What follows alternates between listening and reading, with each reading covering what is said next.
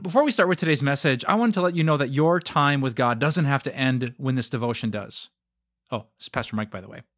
If you still find yourself wanting more great resources that take you deep into God's Word and deeper into the faith that you want, just visit us at timeofgrace.org. However you learn best, I bet we've got something for you. From our sermons, to our video devotions, to written devotions, to books, to blogs, and, of course, to more podcasts. One more time, just visit timeofgrace.org. I'll see you there. Wow, can you believe it is about to be another new year again? I don't know about you, but this last year has just blown by in a blur of craziness for me.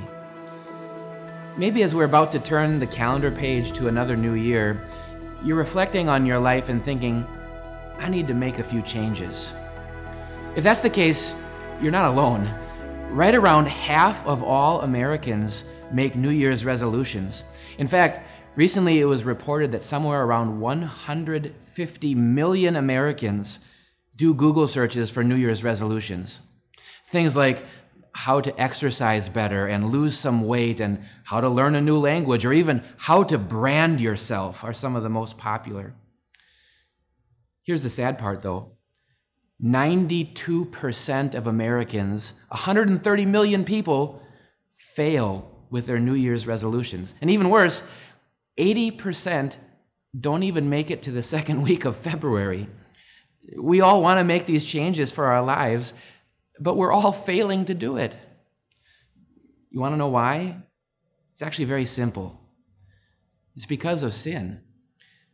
We all know that we need to make these changes in our lives because deep down inside, we know I'm not perfect.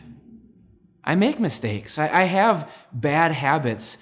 I have things that I need to change and improve because deep down inside, we have to be honest and know I fall short of God's glory and perfection. And so here we are, needing all these changes to make, these improvements for our lives, knowing we want to do something, and yet we fail. The reason for that's the same. It's sin. The devil wants to tempt you to be lazy, to fall back into some of your bad habits, to repeat some of those pet sins in your life, not to improve, to not do things for God's glory. Well, don't worry. As you're about to start a new year, don't begin with doom and gloom.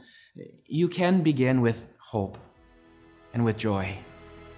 You see, as you start this new year, don't focus most of all on changes for you. Focus on the change that God has made. All your mistakes, all your sins from this last year, from previous years, all of those have been forgiven.